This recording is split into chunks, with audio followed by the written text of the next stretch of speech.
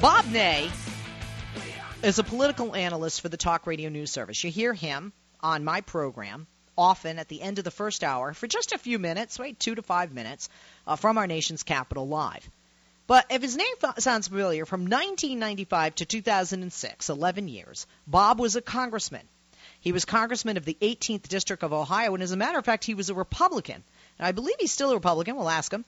But he's more moderate. But one of the things I like about Bob, author of Sideswiped, Lessons Learned Courtesy of the Hitmen of Capitol Hill, it can be found on Amazon, is he's just a plethora of information from personal experience because he lives in D.C., and now he does political analysis for the news and politics. But he was a congressman, and he was a Republican. And with Republicans in the majority in the House and the Senate, he definitely has a lot of information and a heck of a lot of background with Iran. Wait till you hear. I said, I think, last week on one of the shows when Bob was giving us his analysis from our nation's capital on TRNS at the end of the first hour, hey, Bob, we got to get you on for a full hour. Would you like that? He goes, sure.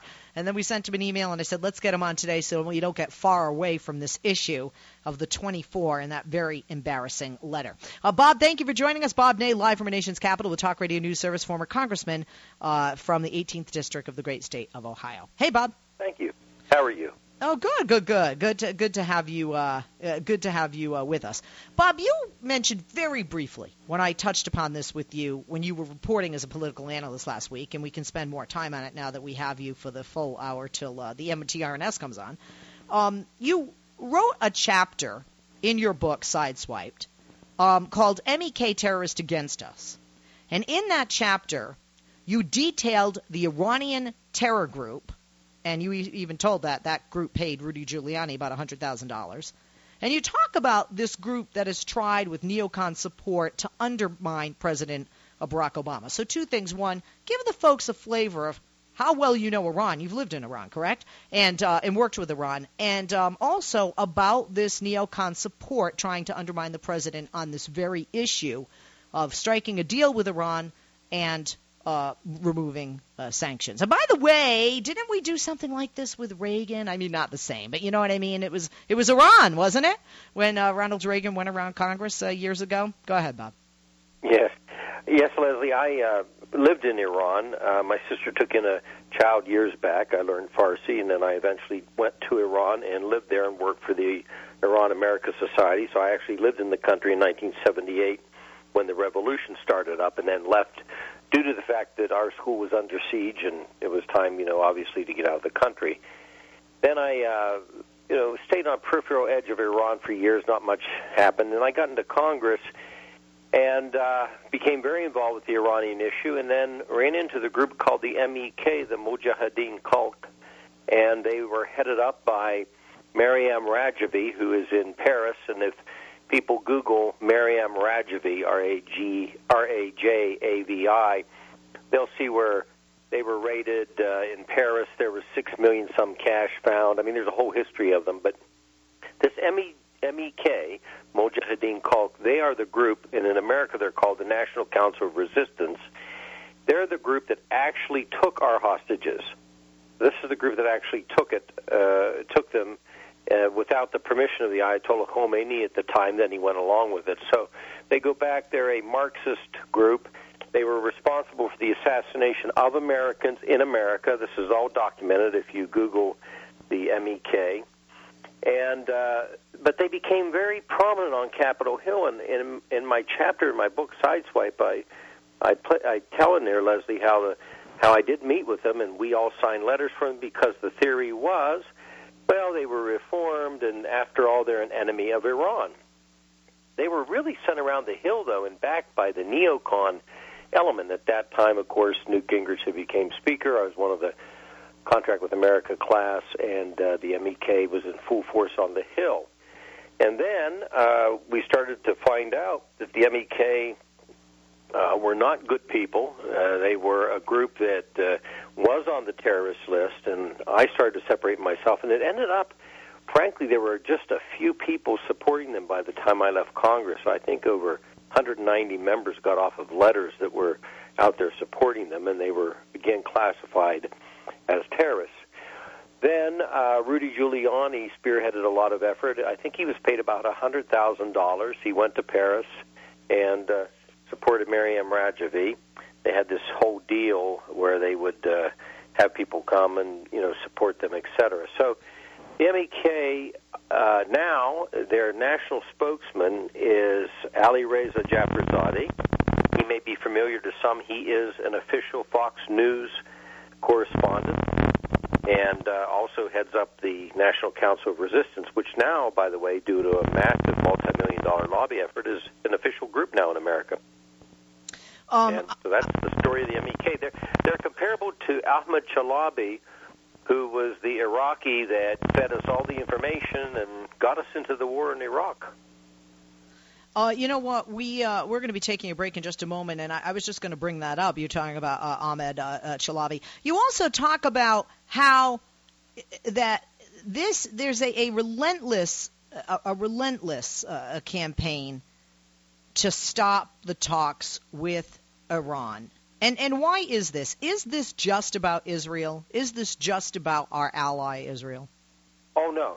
The Saudis are so fearful that Iran becomes an economic power, and Saudi Arabia is behind a lot of this. I mean, you could have had the King of Saudi Arabia come to the podium at the Congress last week. This is a concerted effort, but there's other bigger pictures behind this, too. You have Dick Cheney, who, and people don't even realize this, his daughter, Elizabeth, she was head of the Iran desk in the State Department. Think about that. The vice president's daughter was head of the Iran desk. Cheney wanted to go to war with Iran as he did Iraq. That was his goal. The whole neocon war element, the industrial complex, the war machines, the arms dealers, they're all in the same pot. And then you've got groups like the MEK, fostering this. They were in Iraq with Saddam Hussein. I mean, it was just one big network. And I don't want to overplay the MEK's power, but they, again, they're part of this. But it's the right. Bob, element. Hang tight. We're going to take a quick break, and when we come back, I'll let you finish that, and we're going to talk about this letter. I'm Leslie Marshall. He's former Congressman Bob Ney, and he's now a political analyst with Talk Radio News Service. We are back. Happy Monday. He's back as well. Former Congressman Bob Ney, live from our nation's capital. He talks to us and will at the end of this hour as well with Talk Radio News Service. But today he joins us as a guest, author of the book Sideswipe, Lessons Learned, courtesy of the Hitmen of Capitol Hill. The website for TRNS is talkradionewsservice.com, and you can follow Bob on Twitter at Bob Ney. He does political analysis for TRNS, but he was a former congressman of the 18th District of Ohio for 11 years back in 95. Bob, thanks for holding and welcome back. First of all, we had briefly talked about last week how this letter by the 24 Republicans was unprecedented. When you first heard about this, were you shocked?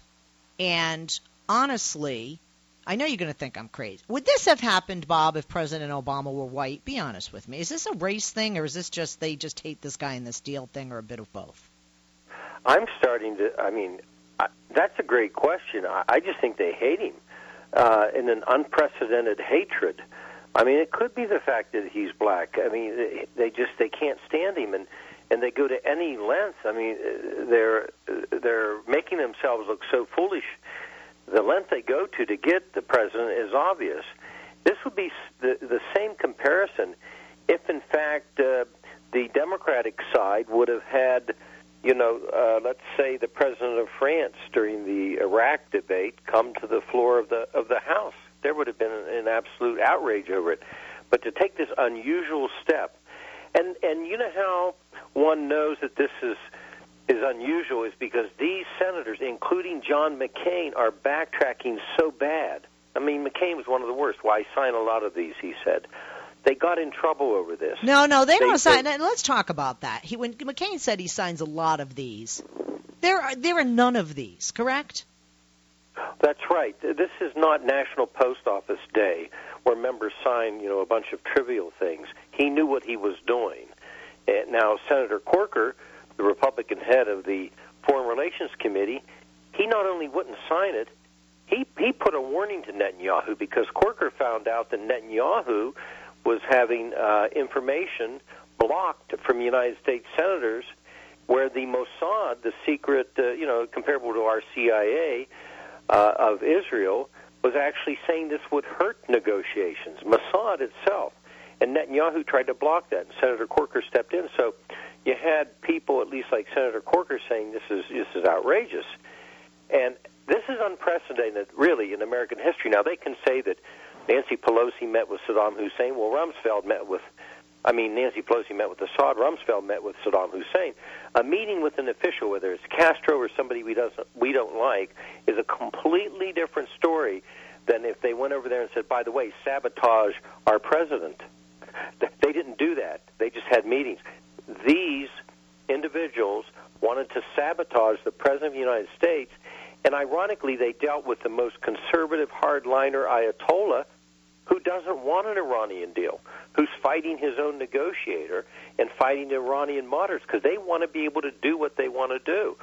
So these 47 aided and abetted. They might as well have just went and directly met with ISIS, for example. It's the same type of thing. They met with somebody that's completely contrary to our interests, and these Ayatollahs they don't mind a war as much as, maybe some of these neocons don't mind a war. So it's just really, when I saw it, I honestly couldn't believe that anybody would stoop this low. They must absolutely have a hatred for President Obama beyond anything I can imagine. And this is beyond a hatred that they had for President Clinton, which we never saw before. Right? This topped everything. Tom Cotton is a newbie.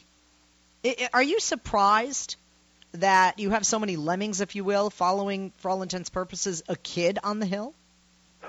Oh, I think they picked him because Senator Corker is not even on the letter, and I don't think any of the ones that had at least 20% of their brain left, frankly, Leslie, wanted on that letter. I think they sat and said, who's the dummy we can pick? And they picked Senator Cotton. I mean, after all, this guy yesterday said, well, the Iranians control Tehran. Oh, what, really? That's like saying Washington, D.C.'s in America. Of course they control Tehran. The guy is not the brightest light bulb in the pack. He also did, as a House member, did a resolution that would have made great-grandchildren of somebody who violated the Iran Sanctions Act liable to go to prison for 20 years. They're great-grandchildren. So this guy's a tool for the industrial complex. And it sounds like a bit racist or prejudiced against Iranians. Oh, I believe so. I mean, to say that somebody's great-grandchildren would go to prison. And he also, within 24 hours of this, and this is about money, he went to a private, off-the-record, non-reportable meeting with all the big, we'll call them arms dealers, all the defense people that sell the weaponry. He was in their little meeting. When Cotton is said, I mean, because, Cotton says he has absolutely no regrets, and he said on CBS Face the Nation over the weekend, quote, in fact, if the President and the Secretary of State were intent on driving a hard bargain, they would be able to point to this letter and say, they're right, any lasting deal needs to be approved by Congress. It's so important we communicated this message straight to Iran. How does he deliver that with a straight face without laughing? Iran knows the government of the United States longer than Cotton's been alive. I think they know it better than Cotton knows it. And, this was not, it's like Rand Paul, even Rand Paul, who's supposed to always, here's my position and like it or leave it. And also because Iran, during the Reagan administration, knows that, they went around Congress.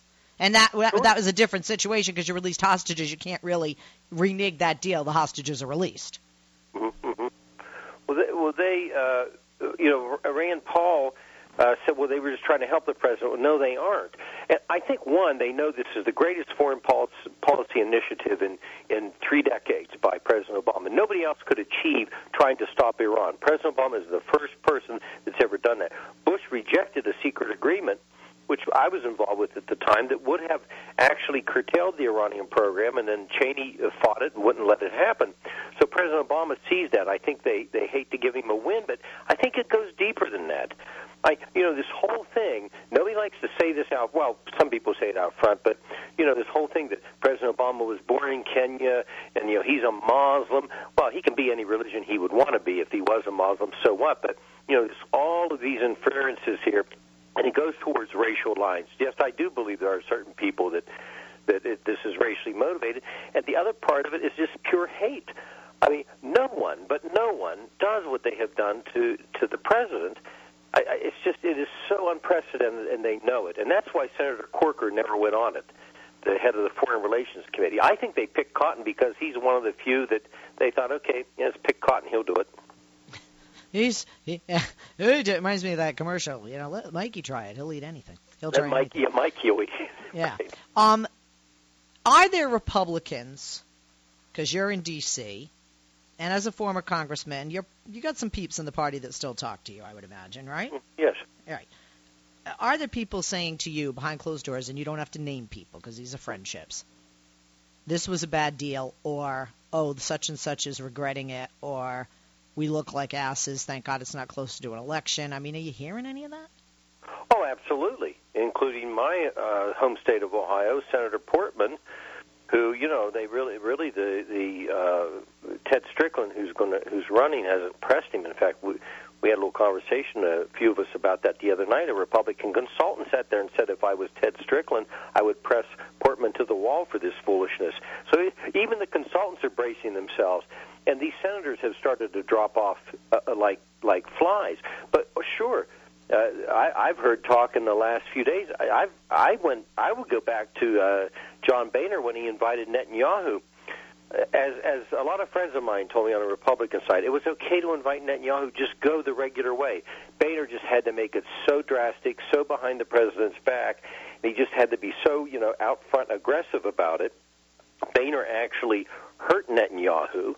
And I argue that if Netanyahu, we have a reporter in Jerusalem from Talk Radio, if Netanyahu loses tomorrow, Boehner has some responsibility in bringing down a prime minister, because this didn't go down well, this visit. So it's just a very aggressive stance, but not in this case, Leslie, not just against the president and a policy.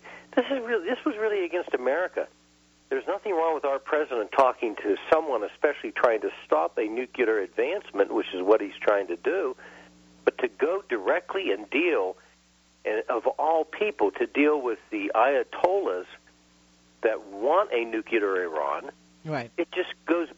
I don't even know if treasonous is even a proper word. Now, when we look at how many people, there were 24, not all. Right? 24. Was every Republican approached, and about half said no, thank you? Well, 47 actually signed, but there were ones that didn't, and now there were ones that are backtracking off of the letter. That they don't want to. That it was a mistake. Well, then forgive the ignorance here. Then why do we all have the idea that 24 of them sent the letter when 47 of them signed it? Now, where was the 24 coming from? 20. Maybe I'm screwing up my numbers. This is what happens when you don't have enough coffee out of Monday. So bottom line, let's talk about some of the people backing off it and why. Do you think that their constituents are giving them a call going, what the hell are you doing?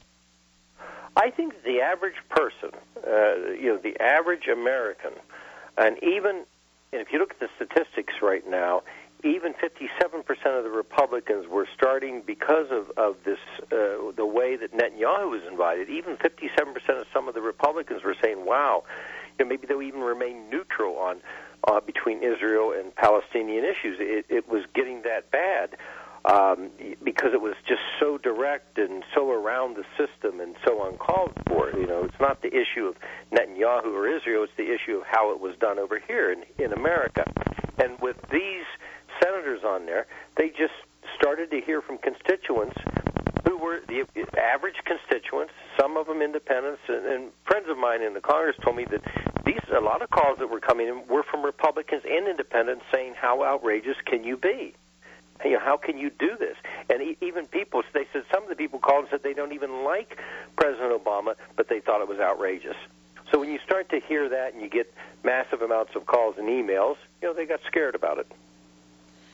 Let's talk about Secretary of State John Kerry. I mean, he is really angry, and I think rightly so about this. He criticized the Senate Republicans, that recent letter to the Iranian leaders. He said that it contained, quote, not only false information, but that it was, quote, directly calculated to interfere. Speak to both of those. Did this,